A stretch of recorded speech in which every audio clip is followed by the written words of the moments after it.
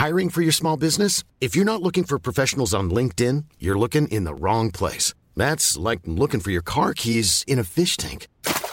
LinkedIn helps you hire professionals you can't find anywhere else, even those who aren't actively searching for a new job but might be open to the perfect role. In a given month, over 70% of LinkedIn users don't even visit other leading job sites. So start looking in the right place. With LinkedIn, you can hire professionals like a professional. Post your free job on linkedin.com/people today.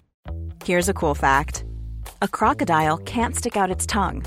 Another cool fact, you can get short-term health insurance for a month or just under a year in some states. United Healthcare short-term insurance plans are designed for people who are between jobs, coming off their parents' plan, or turning a side hustle into a full-time gig. Underwritten by Golden Rule Insurance Company, they offer flexible, budget-friendly coverage with access to a nationwide network of doctors and hospitals. Get more cool facts about United Healthcare short-term plans at uh1.com. Hey, I'm Ryan Reynolds. At Mint Mobile, we like to do the opposite of what Big Wireless does. They charge you a lot, we charge you a little. So naturally, when they announced they'd be raising their prices due to inflation, we decided to deflate our prices due to not hating you.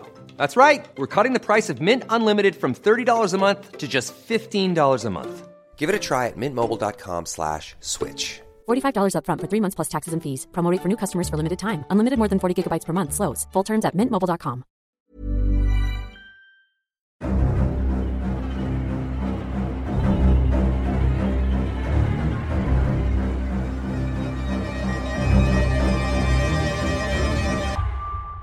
Welcome to the Traitors podcast. My name's Matthew. I'm a writer working in TV development, and I am a 100% faithful fan of the multi-award-winning hit TV competition series, The Traitors.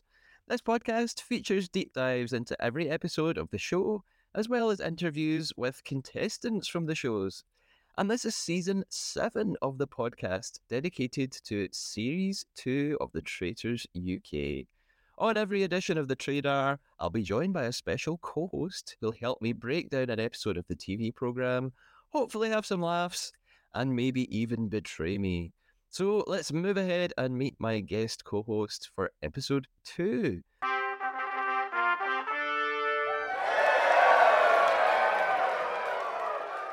My co-host today is Chris Weir. Chris is a stand-up comic who performs regularly around the UK and was a 2022 finalist in the Leicester Square Theatre New Comedian of the Year. He was also a Scottish Comedian of the Year finalist and Best Newcomer nominee at the Scottish Comedy Awards. On top of all this, Chris works in TV development and casting, I think I can now say. And far more importantly, he's co-hosted the podcast with me before. Truly his defining moment, I feel. Welcome back to the Trader, Chris. How you doing? Thank you. Hi. Good. This is my third time on the podcast, so I'm almost getting what it's about. It's Survivor, right? Sure. Let's go with that. What were your thoughts on episode 1 of The Traitors UK? I was really, really into it. Yeah, I forgot how much Claudia adds to it. She's definitely my favorite of the hosts. I also think they were so smart because the thing with the Traitors is like it's good because you watching it, you know who the Traitors are. So you've got like the dramatic irony of watching people trying to figure it out. But the one thing you miss from that is that you can't guess who the Traitors are yourself. So this time they like actually managed to do that, to give you both. Yeah. So I thought that was really smart. It was funny though that they were like, well, you're never gonna get it, so we're just gonna tell you 4 of the people who it will be. They gave you the 4 potentials, and you're like, oh, so it's not everybody. It's just people. Yeah. Do you have any faves so far? Any contestants standing out to you? Definitely some contestants standing out to me. Like I feel like some of the contestants almost seem a bit more like cartoonish than last season, I would say. You know, like there's a clairvoyant who's like the step up from Maddie. There's that older guy who's like dressed like he's from Mary Poppins and he has a snap. there's Sonia who's like deliberately trying to stir shit, and you're just like, Sonia, what are you doing? So yeah, I feel like they're all a bit of a step up. Oh, also there's that guy who is a traitor, Paul. And when he had to describe himself in 3 words, one of the words he used was cruel, which is a sociopath behavior. I swear he's tortured animals as a child. I read it as him just like, he was so desperate to be a traitor that when Claudia asked 3 words to describe yourself, he just was so keen to impress, like in a job interview, he was like, cruel, traitor. Like he just used the word traitor, but it worked because he got what he wanted. The weirdest thing about him to me, though, is he has a really familiar face. And I'm like, have I met you in some way? Is he familiar to you as well? Is it a Grinder thing?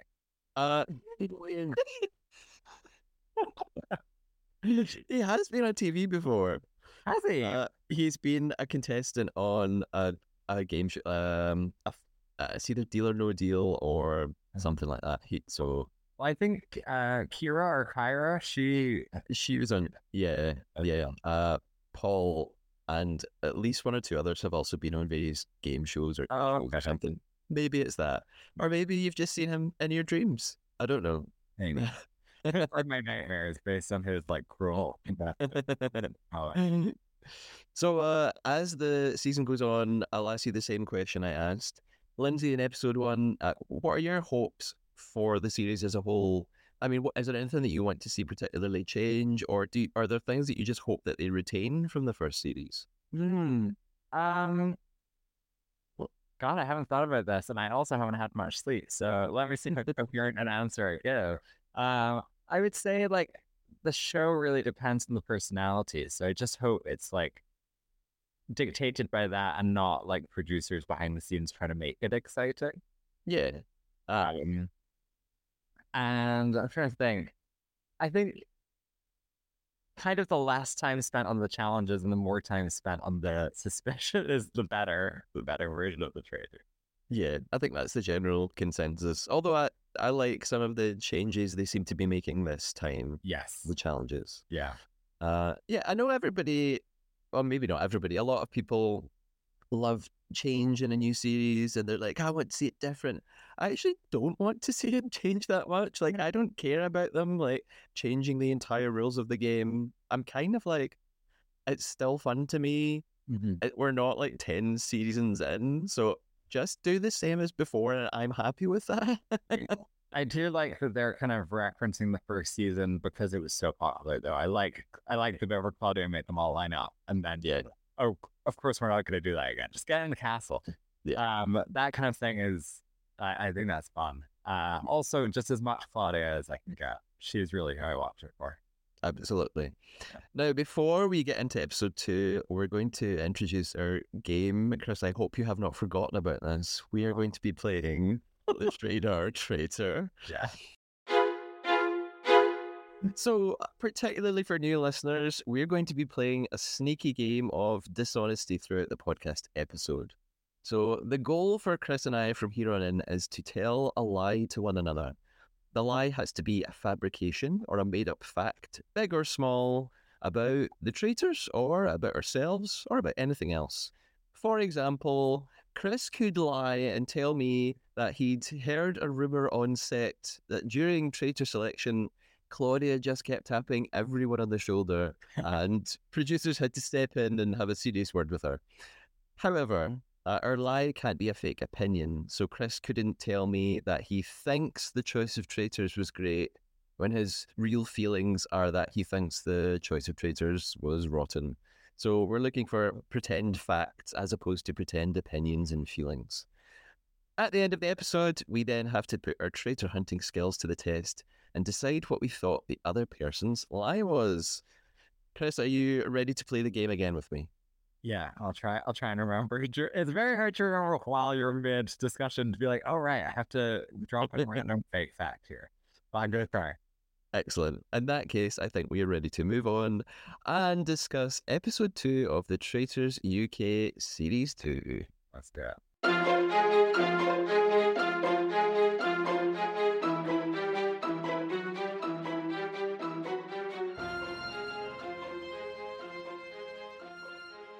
I want to say for the listeners, I have seen all the 3 episodes that have been released.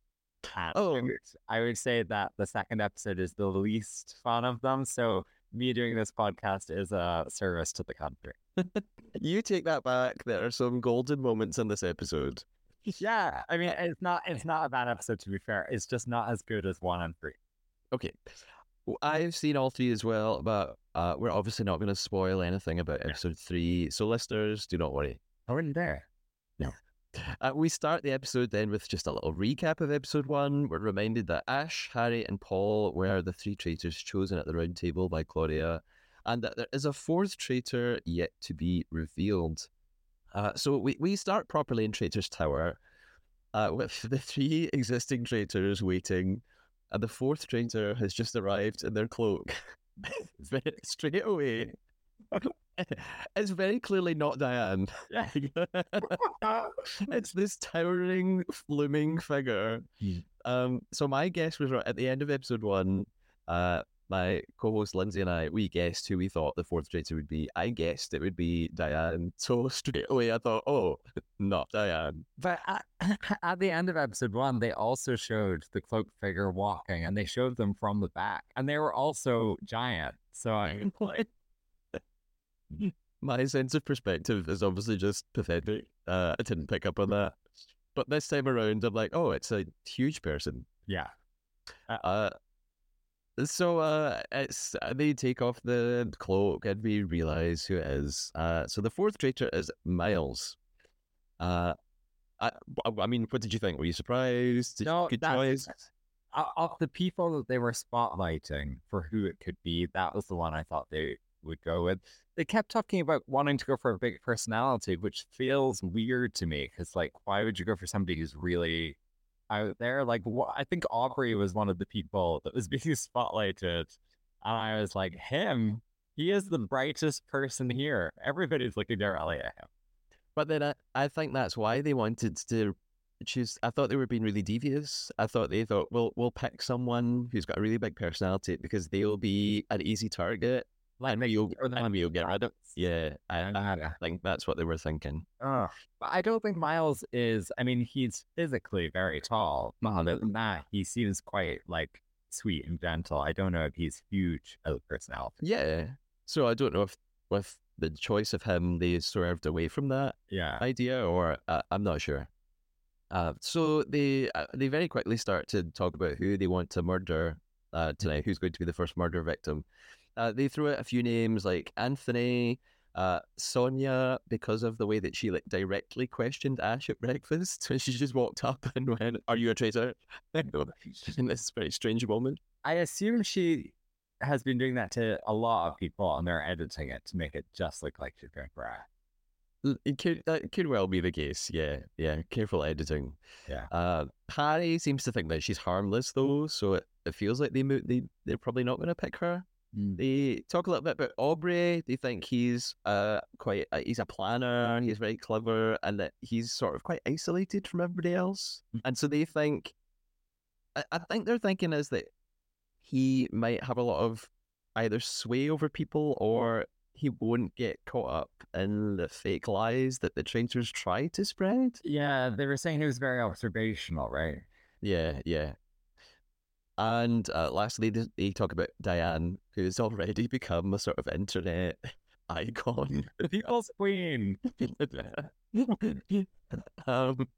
She's the new Amanda from series 1 already within like 2 episodes. On gay Twitter, there's just like all these people being like the Queen of Countdown. Serve Queen Diane. Yeah, lots of that. And they're picking her because she had these like immediate concerns about Harry as soon as he took off the blindfolds, so they're a bit worried about that. Yeah.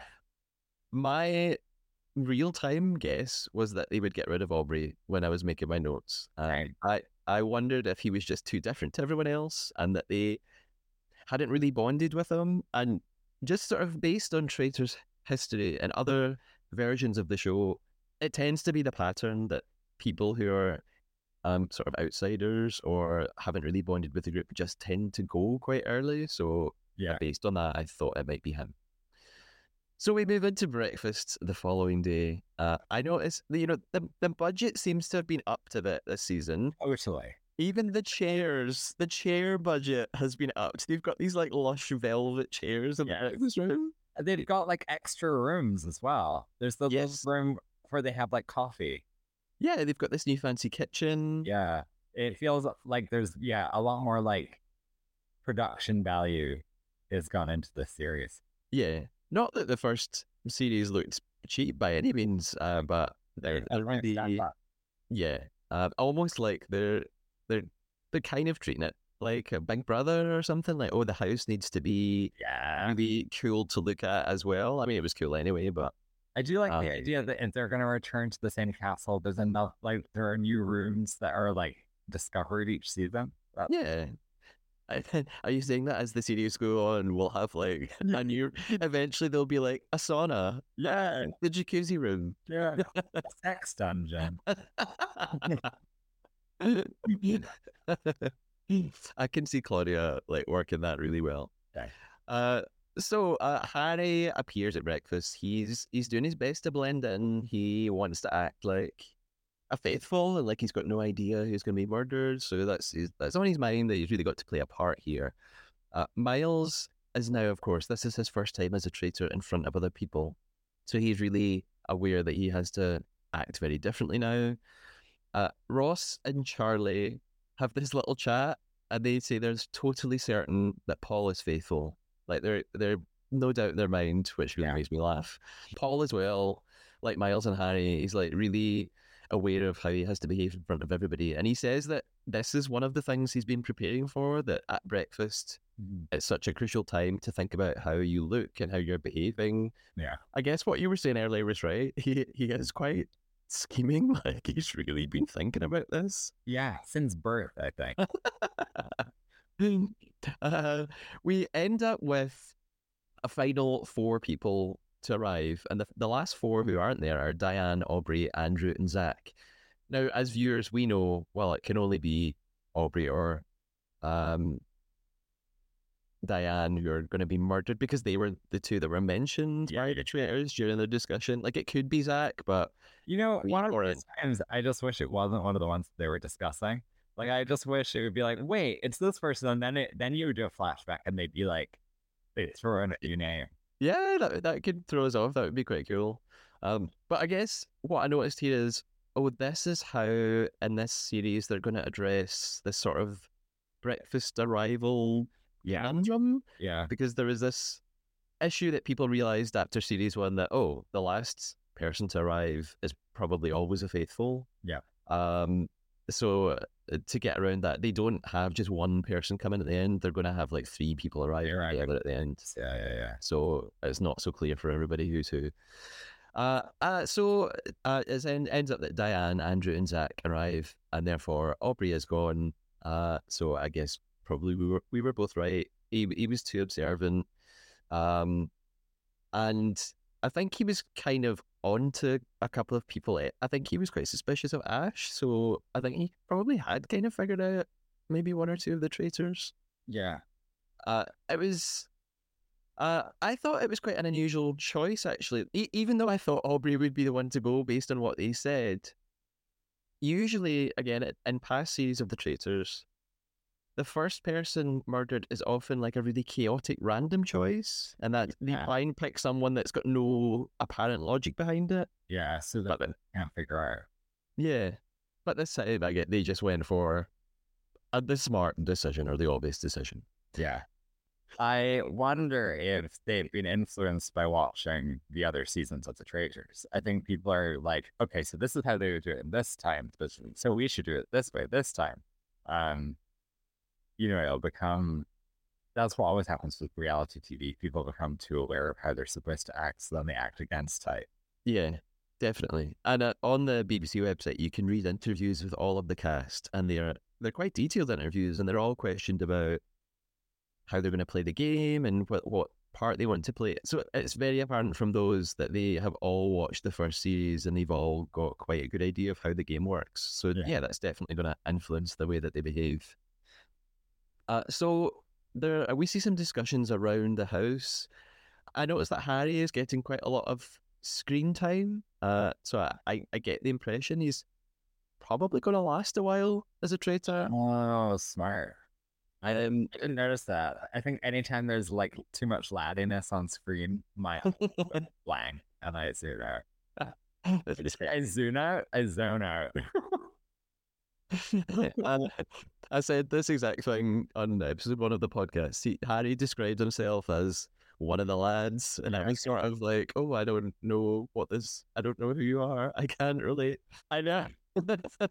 I also feel like when he and Paul are together with like in Traitors Tower, it gets very laddie between them, and Ash just stood between them. I'm glad they've added Miles because I knew she needed some support. Harry reiterates that he wants to be seen as quite naive, and he wants to appear as the nice, like the young guy, the good guy, and I think he's doing a pretty good job of that so far. He seems like he's getting on with everybody. Yeah, I feel like he's this season's Aaron. Yeah, definitely. That's how he's kind of being placed for us. Yeah.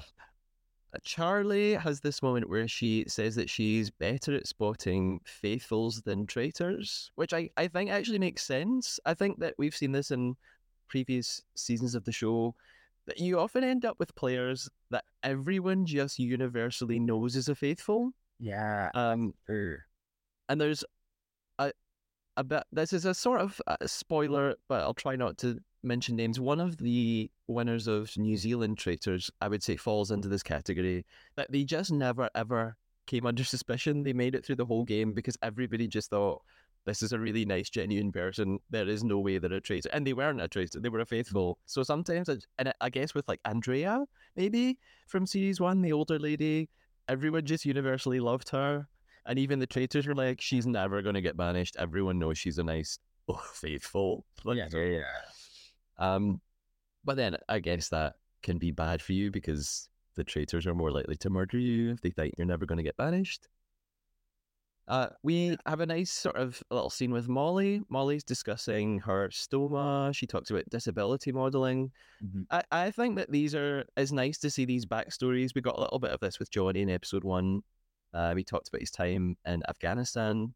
In my opinion, this is kind of what sets this apart from celebrity versions of the shows. Like the US season that's about to come on next week is all celebrities.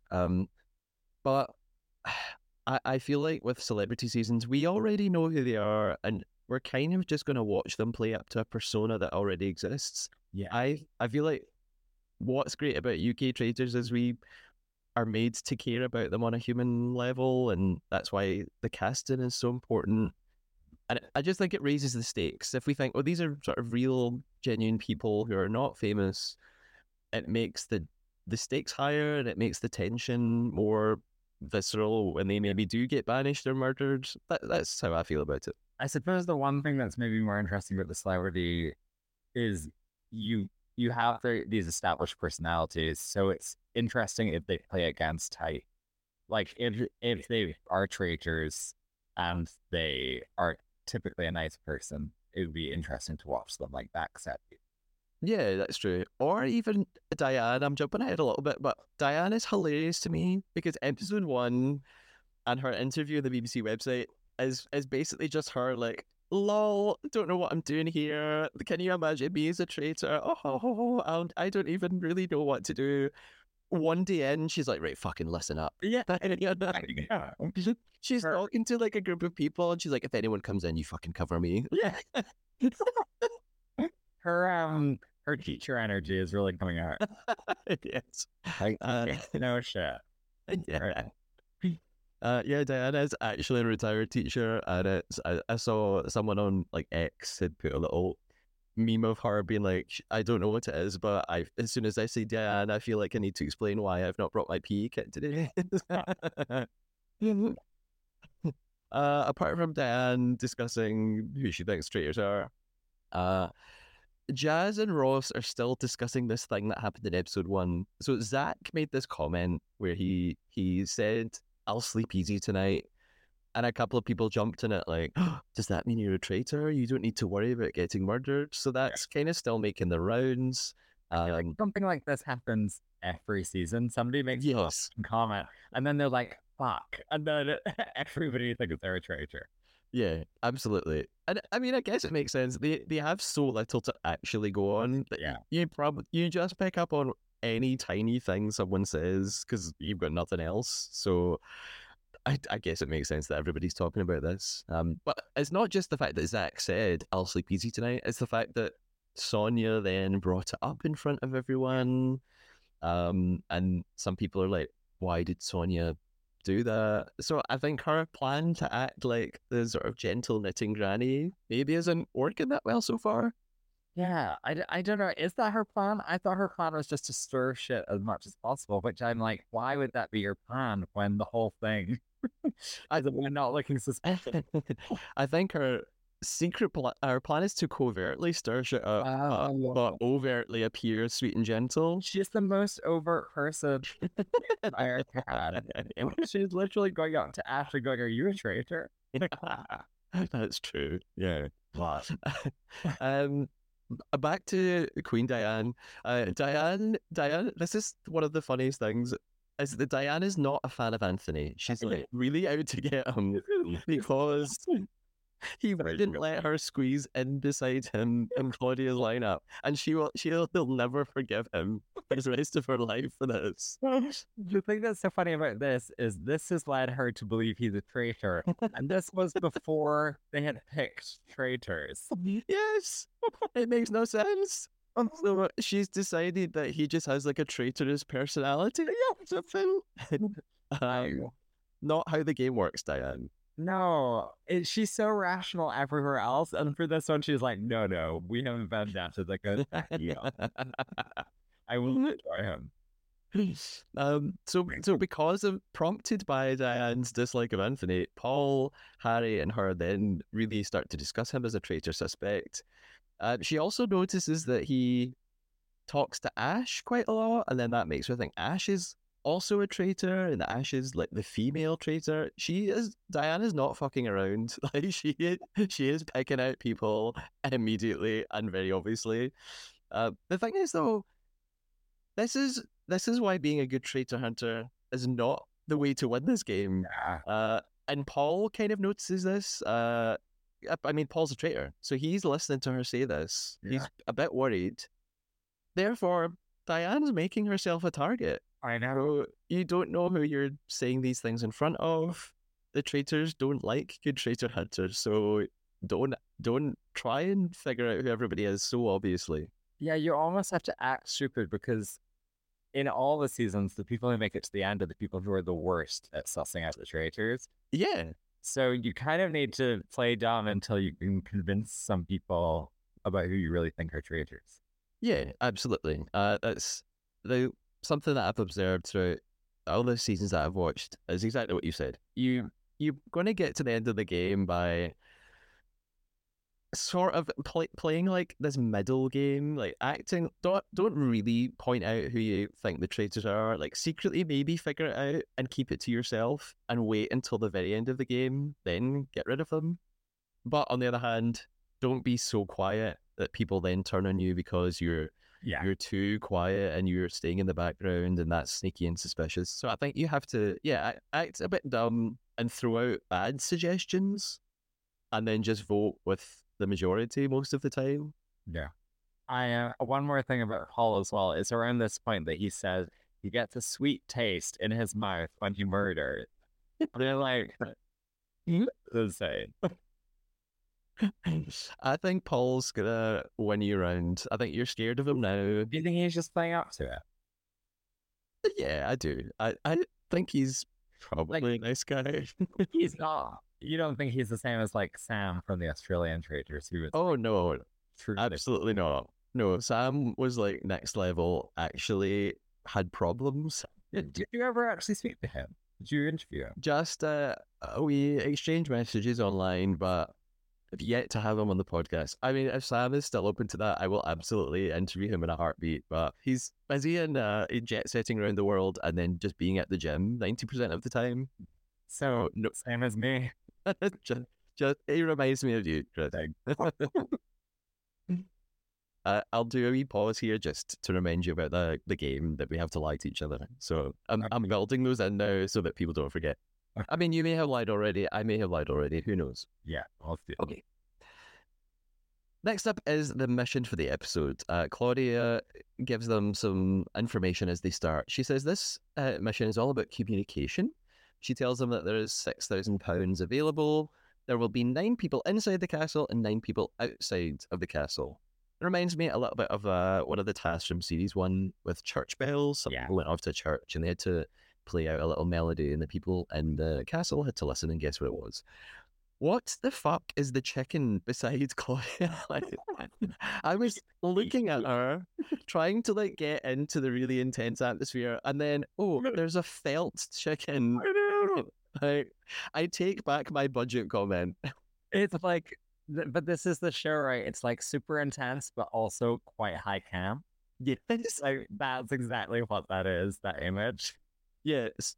Dramatic and cinematic, but also it's the BBC. Yeah.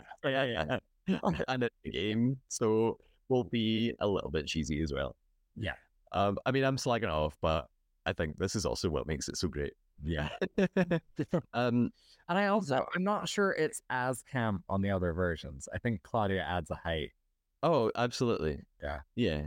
And I mean, I think in the US one, Alan Cumming is great in his own way. He's hamming it up and he's very camp in the role. Yeah. But the players aren't. I think the US players are so intense about it. Yeah. And just kind of want to further their careers, and there's no real humanity about them. At least in the UK, we can have a laugh. Yeah. So Zach suggests that for this mission, maybe the people who've already had a shield stay inside. Presumably because the new shields will be outside. Kyra's not into that plan. It takes them quite a while to sort themselves into teams. Zach's raging. Kyra thinks it's giving traitor vibes. So it's not a great start. I do feel like Zach has a point here, but I do also understand why people wouldn't want to listen to him, because he has the vibe of someone who's been radicalized on the internet. Wow. I mean, okay, I don't know him, and he's a real person, and I'm sure he's fine. But the way he comes off on television, I think, is bad. If I get sued for slander, I'm sending the bill to you, Chris. This is all opinion based, so can't be. This is not fact. But he does seem a little incel-y, right-wing red pill. You said it. I'll say no more. Okay, later in the episode, he literally makes up a conspiracy theory. He does. And yes, we'll get to that point. He comes up with this very interesting theory about some of the players. Yeah. So in the mission, the team outside have to mimic bird calls. I wonder if this is the weirdest mission yet. Oh no, wait, that was the sheep version of Guess Who in Series 1. Wait, what was that one? They had to there were sheep in a pen, and they had to describe. Some people were looking at a photograph of one of the sheep, and they had to describe the sheep to the other players. This sheep's got a white patch on its left ear. I have no memory of this challenge. Yeah, they did it in New Zealand as well. They had to find a sheep based on people's description, and then be like, "Is it Molly the sheep?" They'd be like, "Yeah, it's Molly." The challenges are so convoluted that I'm amazed they made it through game development. Just in this one, they have to find the place on the map, then blow a whistle 3 times to hear the bird sound, then imitate it on a walkie-talkie. Then the players of the castle run around to find bird statues, pressing them to see if they match the sound. Then they have to lift up the statue, run back to Claudia, and confirm it's a match. That is so many rules and so many moves. I've just come off a period of 3 weeks of game development where the rule was you had to be able to describe it in 1 sentence. So it feels insane to me. Chris, this was my exact note. I've written here, Chris, you and I work in TV development. Can you imagine suggesting this game at a brainstorming meeting? Right, guys, got this great idea. There's going to be stuffed birds. And one team's going to mimic the call of the bird. The other team's going to, yeah. I can't imagine pitching that. the one in the previous one as well, where it's like some people are on the beach with some people in the water, but also they're tied up at the beginning. You're like, what? I mean, I guess the difference is the Traitors is already established, so like you're just creating silly games within that, so it doesn't. You're not pitching an entire show based on this one mission. But yeah, I did have this exact same thought about how wild these are. It's also just so funny to me that like, and in New Zealand and the Netherlands Traitors, there's a mission where the players have to potentially get actual tattoos on their body to pass a mission. And in the UK, we have a stuffed rooster called BK. Yeah. Classic beam. Yeah. So as the teams head off, Andrew mutters to Anthony and Paul that they should just immediately rush off and get the shields. Yeah. And it's this like really brief moment, but the fact that they show us that makes us think, oh, maybe this is going to play out in some important way later in the episode. The mission ensues. Like you said, they blow a whistle, they listen for a bird call, they mimic it through a radio, the castle team run around pressing buttons. Very bizarre. Yeah. They miraculously get the first 3 right. I mean, they obviously test all the games to make sure they're actually achievable. So they knew that, it is possible to do these things. Also, I would say that some of them recreating the bird sounds, Kyra especially, she was incredible at recreating. Maybe that was part of casting. They're like, right, we're going to play you a bird sound and we just want to hear you mimic it. You do some weird stuff in casting. My favorite bit of the mission is it just goes nuts at one point with like Austin Powers music in the background. Brian is just making these insane noises. Like I guess it's like, we need levity to amplify the tension. Like we need the ridiculous to amplify the brutality that will happen later on. So it's so insane. It's so ridiculous. But yeah, it is funny. It's funny to watch. At the end of the mission, Claudia has this line. It must be deliberate. It's very Bake Off. She says, "Guys, you've done all 7 birds." Now, if I was into misogynist jokes, Chris, I could say something about that, but I'm not that lowbrow. So how dare you accuse me of being a misogynist? Same, not Harry, mate. Yeah, Harry's like rubbed off on me. Not literally. That was the bad joke. And so Claudia asks at the end, they win £4,000. And Claudia asks if the shield winners want to own up. And they do. Andrew, Paul, and Anthony admit, they went for a shield during the mission. Diane is still going hard on Anthony, so she's decided this is further proof he's bad news. He's a traitor. Little does she know, actually, it's his teammate, Paul, who's the traitor. I will say, I think this is the same last season, but for some reason, the prize money feels so low. Like £120,000 doesn't seem like that much. Like, especially if it's split between various winners, it's like you actually don't win that much from all this work. In this episode, Charlie is really excited about contributing $4,000 to the prize pot. And I'm like, split between all of you at this point, that's like £50 each. That's true. But I guess for the BBC, it's fairly standard. Oh, but it's such a big show. Anyway. Yeah. You can edit this out if you need to. No, not at all. Flaunting your wealth. 120 grand. Who cares? But you wouldn't even get that much. That's the most you can make if you're one person and you do all the challenges right, which they don't. They're gonna split. Like they're here for the experience, Chris. It's not all about money. Fair. So materialistic. But also, I guess maybe you're right. It is a cost of living crisis. In this economy, so we Traitors and faithfuls in this economy. Hey, I'm Ryan Reynolds. At Mint Mobile, we like to do the opposite of what Big Wireless does. They charge you a lot. We charge you a little. So naturally, when they announced they'd be raising their prices due to inflation, we decided to deflate our prices due to not hating you. That's right. We're cutting the price of Mint Unlimited from $30 a month to just $15 a month. Give it a try at mintmobile.com/switch. $45 upfront for 3 months plus taxes and fees. Promo rate for new customers for limited time. Unlimited more than 40 gigabytes per month slows. Full terms at mintmobile.com. When you're ready to pop the question, the last thing you want to do is second-guess the ring. At BlueNile.com, you can design a one-of-a-kind ring with the ease and convenience of shopping online. Choose your diamond and setting. When you find the one, you'll get it delivered right to your door. Go to BlueNile.com and use promo code LISTEN to get $50 off your purchase of $500 or more. That's code LISTEN at BlueNile.com for $50 off your purchase. BlueNile.com, code LISTEN. We see some more chats around the house before the banishment. I think Paul's doing a good job of playing the nice guy.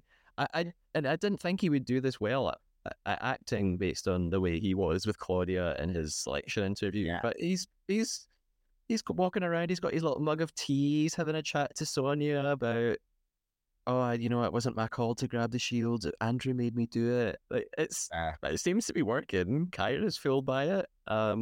Yeah, it's weird. In some scenes, he seems very like arch villain type thing, but then other times he's super, super friendly. So that again, I feel bolsters my argument that he is a sociopath.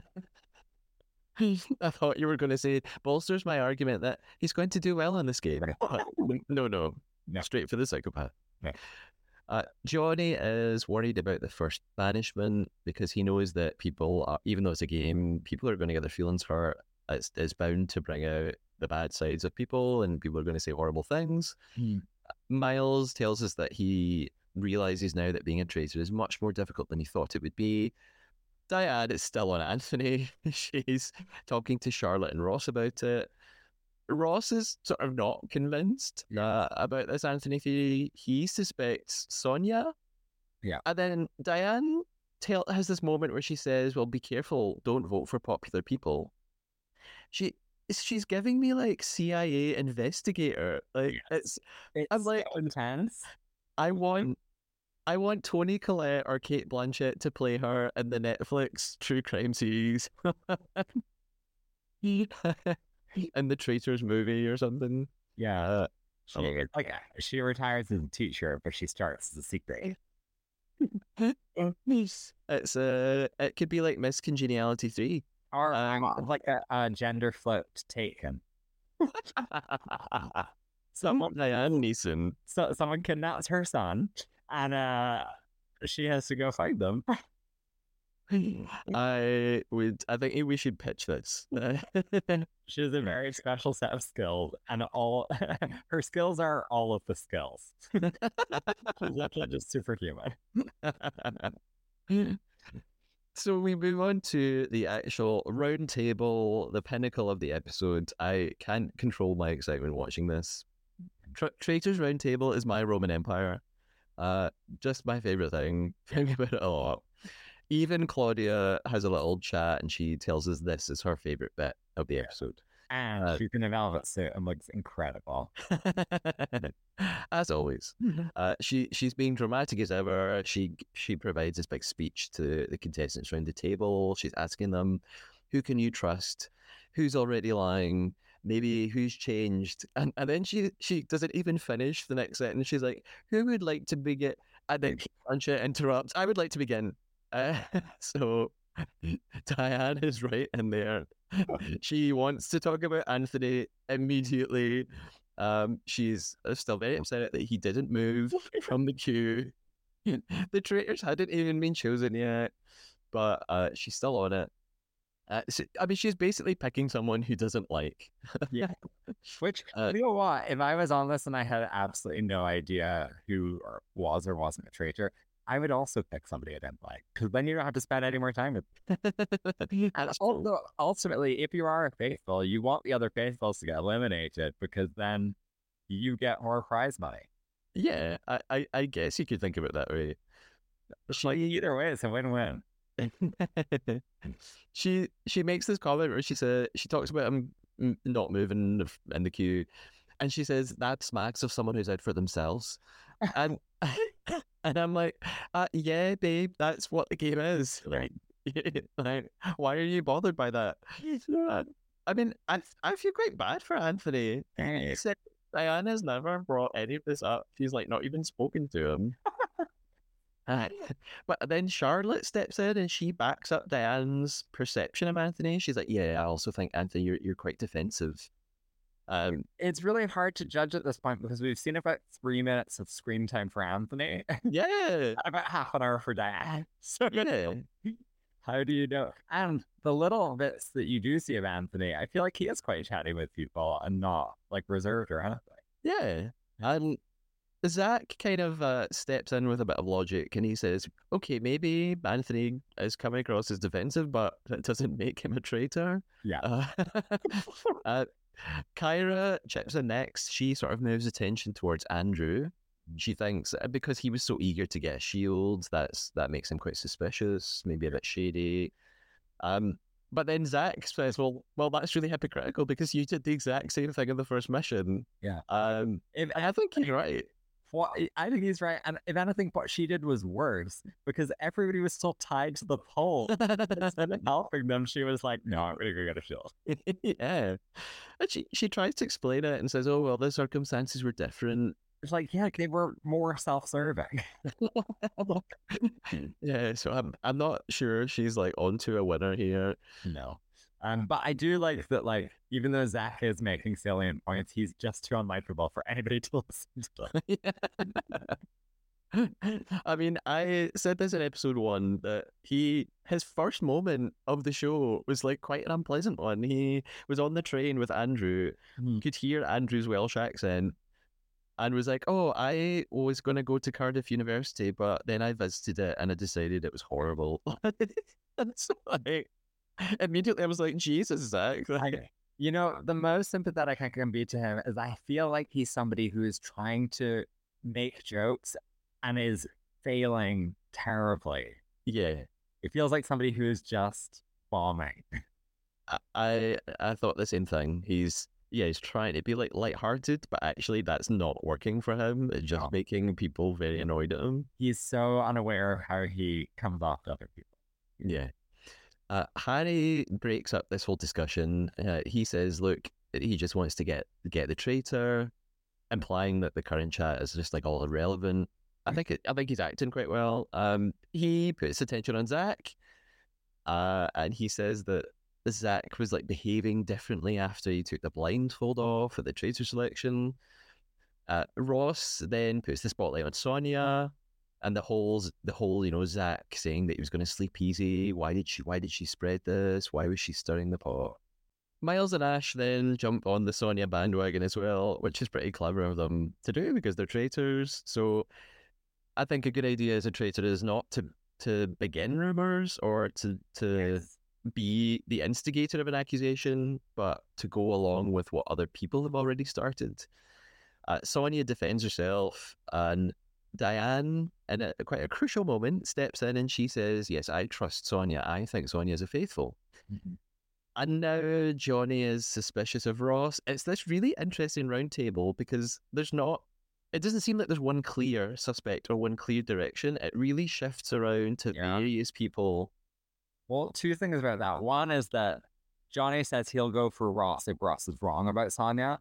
This is exactly what Diane said before the thing. She said, don't go for somebody popular or else we turn against you. I'm like, she's a witch. And then the second thing is there are just too many people. And I know there's too many people because we've not heard anything from the clairvoyant at this point. And I'm like, what is the spirit world saying? We haven't even included them in the people count. There's so many people involved in this. I think the first season, because in the first episode they cut to immediately, and then they like voted somebody out, and then they killed somebody in like the first episode or something. They cut like 4 people straight away, and it's a lot easier to start getting to know people. But they haven't done that this season, and it's so busy.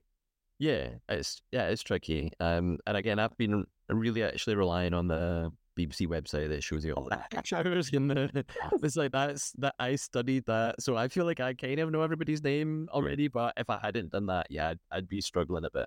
I have no idea. Also, like, I feel like we're gonna get to episode 6, and they're just gonna introduce somebody who's always been there but has never spoken. Yeah, that happens quite often. They haven't quite often because there's too many people at the beginning. Yeah. I did an interview a couple of days ago on BBC Lancashire to talk about the new series. Oh yeah. And because it was BBC Lancashire, I was sort of prepped a little bit beforehand. I noticed that 4 of the contestants are from Lancashire, so they had said to me, "Oh, Graham, who's the host on the show, Graham will probably want to ask you about the contestants from Lancashire." So I made notes and looked up who they all were. Diane is even though she's from Northern Ireland, she lives in Lancashire. Mm-hmm. The host didn't ask me a single question about it. So all of my notes and research were for nothing. But I did give the podcast a shout out on the radio. Wait, how are you gonna talk about them when the episode hadn't aired at that point? Based on just on their interviews on the BBC website. I was just going to say, "Oh, Diane said this, and Sonia said this," and stuff like that. So Claudia stops the discussion, which makes me think, well, based on the edit, then if she stops the discussion at this point, it's probably going to be one of the people who is discussed. So either Anthony, Andrew, Zach, Sonia, or Ross. Like, their names are the ones that seem to come under suspicion. Yeah. The votes come in. We begin with Jazz. After the first 9 votes, the count is that Sonia has 5, Anthony has 2, including a vote from Tracy the Clairvoyant. Zach has 1, and Ross has 1.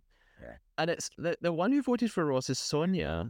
Mm-hmm. And it's sort of a weird vote reveal because she turns over his name and she starts like a new discussion. She starts talking about, well, here's why I'm voting for Ross. Surprise, surprise. Yeah. And she says, oh, it's because you reacted weirdly to something Claudia said after the traitors had been chosen. Like, I'm pretty sure Sonia's not meant to do this. Like, I think you're meant to just turn over your name, say who you voted for. But Sonia's like, no, I won't be giving a speech now. Yeah. maybe she knows her time is up and she's like, I gotta go. Yeah. I think it's the classic thing of like a majority based on the last name heard. Like, Sonia was really the last person discussed in any depth, and then everybody just went. Yeah. It's actually better to have your name brought up at the beginning of the discussion. Yeah, and then you can hopefully shift things away from yourself. Exactly, yeah. The next 6 votes come in then, and we end up with Sonia on 9 votes. Anthony has 2, Zach has 1, Ross has 1, and now Diane has 2 because Meg and Anthony vote for her. Mm-hmm. And by the time all of the votes come in, the final count is Sonia at 15, including Charlotte, which is quite weird to me because during the discussions, she was most focused on Anthony along with Diane, so I was surprised that she voted for Sonia. Anthony has 2, Zach has 1, Ross has 1, Diane has 2. I noticed that, so it's a pretty overwhelming vote for Sonia. 3 of the traitors voted for Sonia, which is wise. Mm-hmm. Harry was the only one who didn't. He voted for Zach, and he was the only person who voted for Zach. So I don't know if that's going to come back to bite him, or if it was wise to... Like, maybe it's a good tactic sometimes to appear like you didn't vote with the majority and you're just thinking for yourself. I don't know if he could use that to his advantage later. Generally, in episode 1 of The Traitors, this is what happens at Renty. It's an overwhelming majority for one person. Yeah. So Sonia reveals that, in fact, she is a faithful, and Diane has the most bizarre reaction. She's like, yes. I mean, it's because she thought like she'd just been proven right. Yeah, I think Diana's a told you so person. Like, people should be like, yeah. Do you remember? I was right about that. And I think that, like, literally it erupted from her body. This like,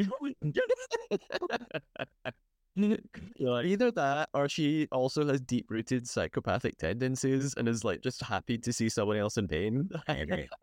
You do that. But, I mean, as soon as it happens, I'm like, this will definitely be discussed by other players as the episodes go on. Like, this will not go away. They will notice this. it's weird. It's like you feel people should be in control of their bodies enough to not do stuff like that. Like, suspicion of them, but then they're not. They just.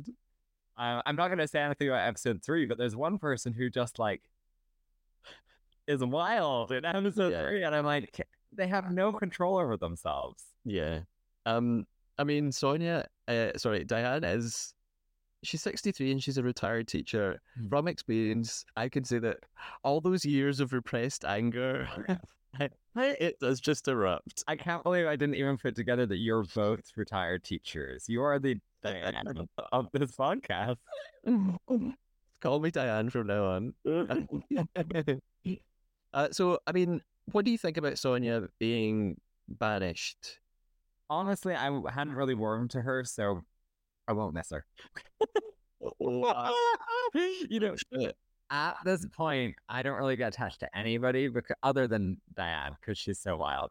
But I don't really form favorites when there's this many people, because there's just not enough time for me to form an emotional attachment. Same in life. A few weeks before I'm going to care about someone. So yeah, I was like, fair enough. Also, I did find her, like, the way that she was stirring stuff kind of annoying and like too overt. So yeah. Sorry, Sonia, but goodbye.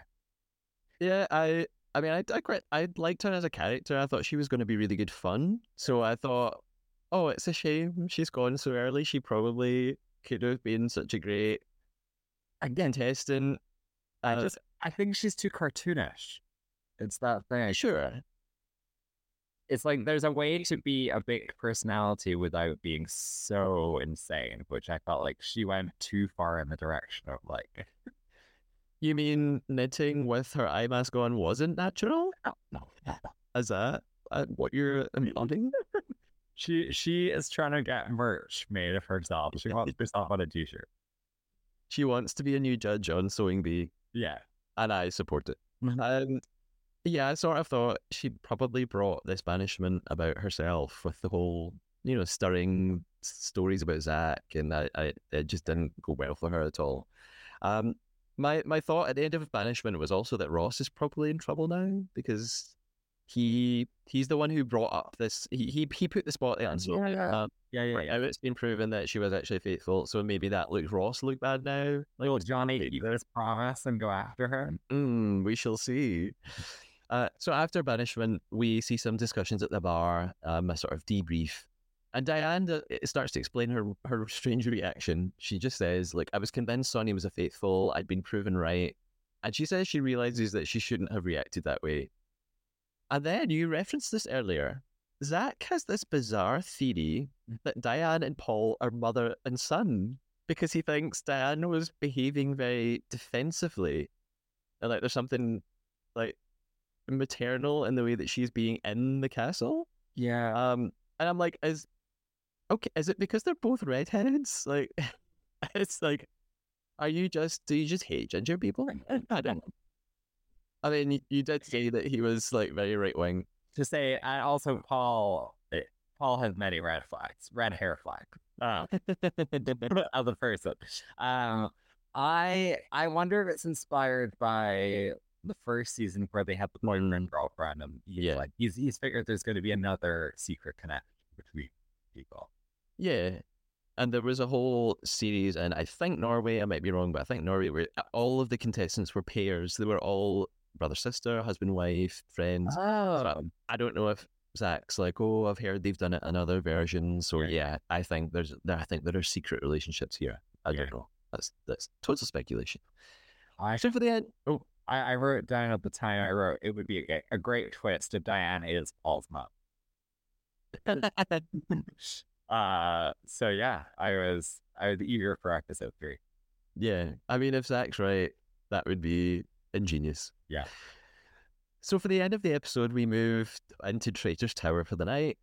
The traitors seem to think they're doing a pretty good job. I mean, they are, because none of them received a single vote. Yeah. Escaped suspicion. Mm-hmm. But Harry does say that Ash's name has been coming up in discussions, so that might not look good going ahead. Yeah.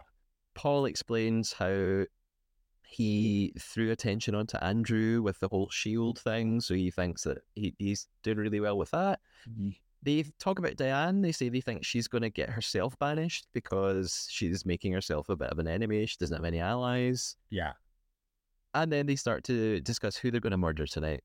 So they kind of come up with 3 names. They talk about Kyra. They think she's quite commanding in conversations. She's a big personality. She's a big voice that might persuade people. They don't want that. They talk about Johnny because they say, well, it would be really random. He's like quite universally liked. He's a nice guy, so he's probably not going to get banished. So this might be the only way to get him out of the game. Yeah. And they discuss Meg. They think Meg's quite quiet, but also Meg voted for Diane at the banishment. So if Meg now suddenly disappears, it would help make Diane look very suspicious. So they're sort of masterminding and scheming in that way, which could be quite clever of them. Meg is weird for me as well because she looks exactly like somebody I went to school with. And I'm like, did you just change your name? And you're not on the strangers. I feel like she's the similar age as well. Did you go to school with MTV's Daria? Is that what you think she looks like? She's giving me Daria vibes, yeah. That's the energy of Daria. So they finish with Harry saying, we're going to cause chaos by murdering this person. So that made me think at the end of the episode that they've gone with Johnny because that aligned with what they said about him. They wanted to pick a random person. So right, yeah. That was my final thought, and this is where episode 2 finishes.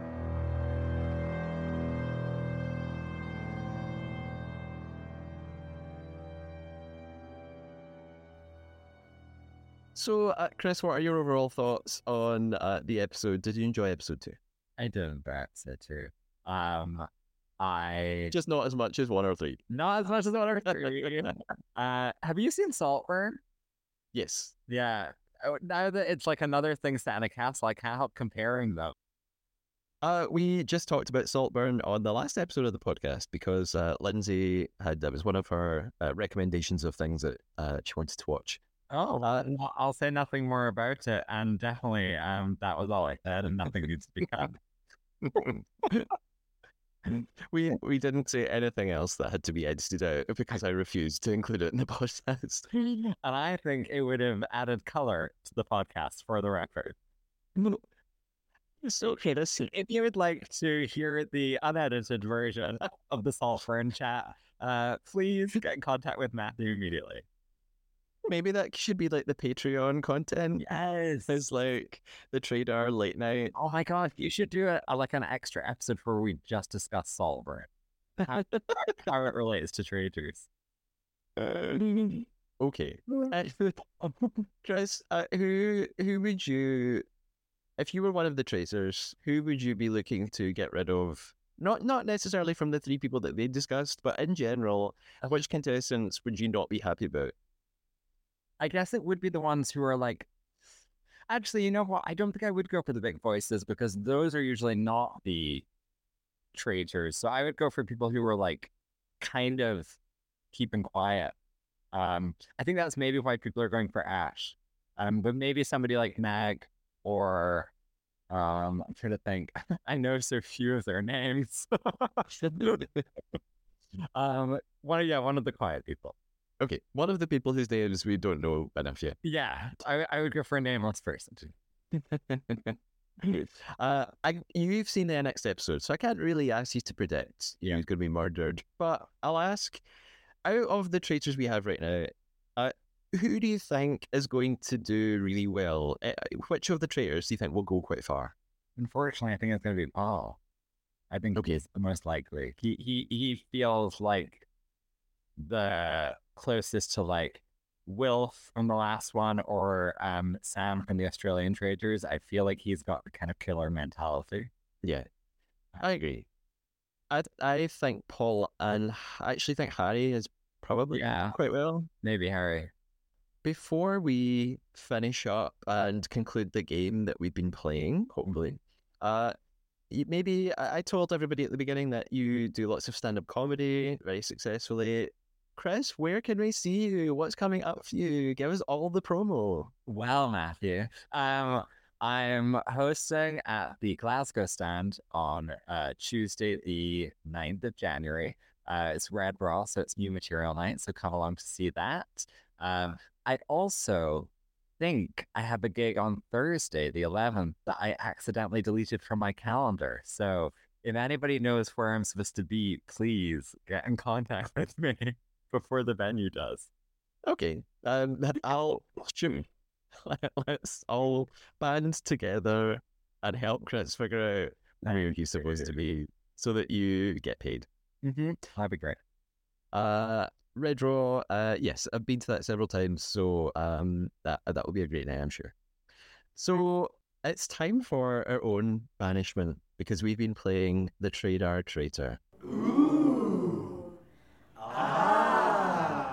Chris, did you lie to me throughout this episode? Yes. Okay. I lied as well. Okay. I'm not confident about how good my lies were. I actually lied a couple of times. I thought you did as well, because I've noted down a couple of things this time, because I always forget. So this time I made little notes when you lied, or I thought you lied. Okay. Do you want to... Why don't you go first? Why don't you guess what you think I lied about? So, okay, I think one of your lies was when you said 4 of the new traitors are from Lancashire. Was that a lie? That was a lie. No. How did you know that? I can tell. I know you now. You've got to tell. And I mean, the thing is, 3 of them are from Lancashire. And I literally, as I was saying it, I was like, oh, this could be the lie. So I just changed it to 4. Yeah, I knew it was going to be a little detail like that. And then, was there something about the New Zealand traitors as well that you lied about? No, but I thought you might think that was a lie. Yeah. Well, that was my consideration. But then when you said the 4 from Lancashire, I was like, that one. My other lie was like 10 seconds ago when I was like, oh, I've been to Red Raw several times, and I haven't. I thought you supported my career. I mean, I do. But not that much.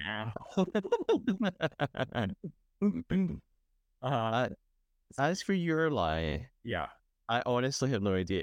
The only thing I can guess is also what you said like 20 seconds ago, that you think you've got something that you've deleted and you think something was Thursday. Sure, and I need help for that. That one's true. There was one other thing, and I've truly forgotten it. There was something you said, and I didn't write it down. Well, I was at a loss, really. I'll tell you what it is. You can't do the thing where you go, yeah, that was it. Okay. It was going to school with someone who looks like Meg. I didn't. That was a complete fabrication. No, that actually was what I was going to guess, and I'm not kidding.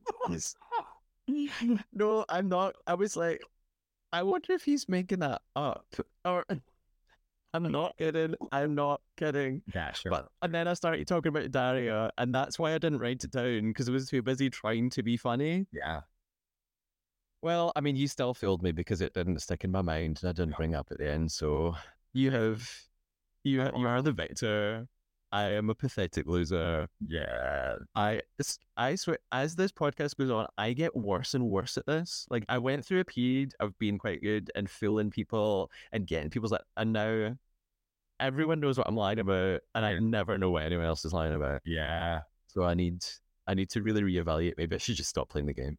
I should just protest and not do it anymore. You're just becoming more honest as a person. It's very It's not your honesty. For you, not for me. So we have reached the end. We have lots of new guests lined up for the rest of the season on the Trader. As the podcast season goes on, we'll have a couple of new segments, the return of the TT News segment. Plus, we'll do some mini reviews of the Uncloaked Visual podcast, which is the new sort of official podcast on the BBC for the Traitors.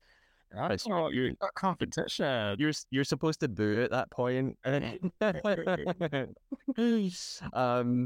So I will be watching that and probably talk a little bit about it on the podcast. As always, it would be absolutely fantastic if you could leave some reviews, follow and subscribe the podcast on Apple Podcasts, iTunes, Spotify, YouTube. And you can always send me any questions or thoughts on the episodes of the show or anything that comes up in the podcast. It's always great to hear from people. We had a couple of questions sent in for next time, so we'll be discussing those.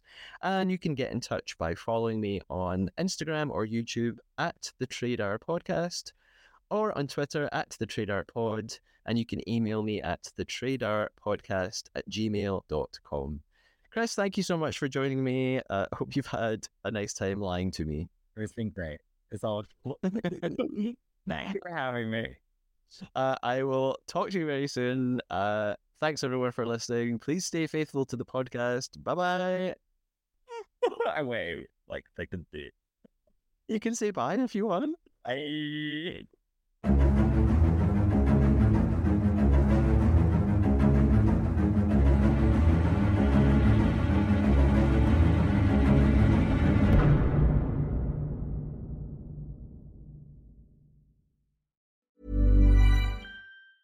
Hey, it's Paige DeSorbo from Giggly Squad. High quality fashion without the price tag. Say hello to Quince.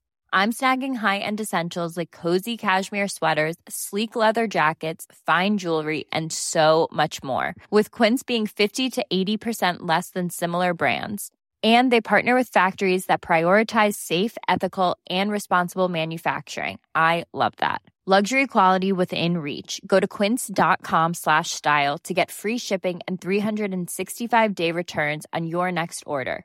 Quince.com/style. Planning for your next trip? Elevate your travel style with Quince. Quince has all the jet-setting essentials you'll want for your next getaway, like European linen, premium luggage options, buttery soft Italian leather bags, and so much more. And is all priced at 50 to 80% less than similar brands. Plus, Quince only works with factories that use safe and ethical manufacturing practices. Pack your bags with high-quality essentials you'll be wearing for vacations to come with Quince. Go to quince.com/pack for free shipping and 365-day returns.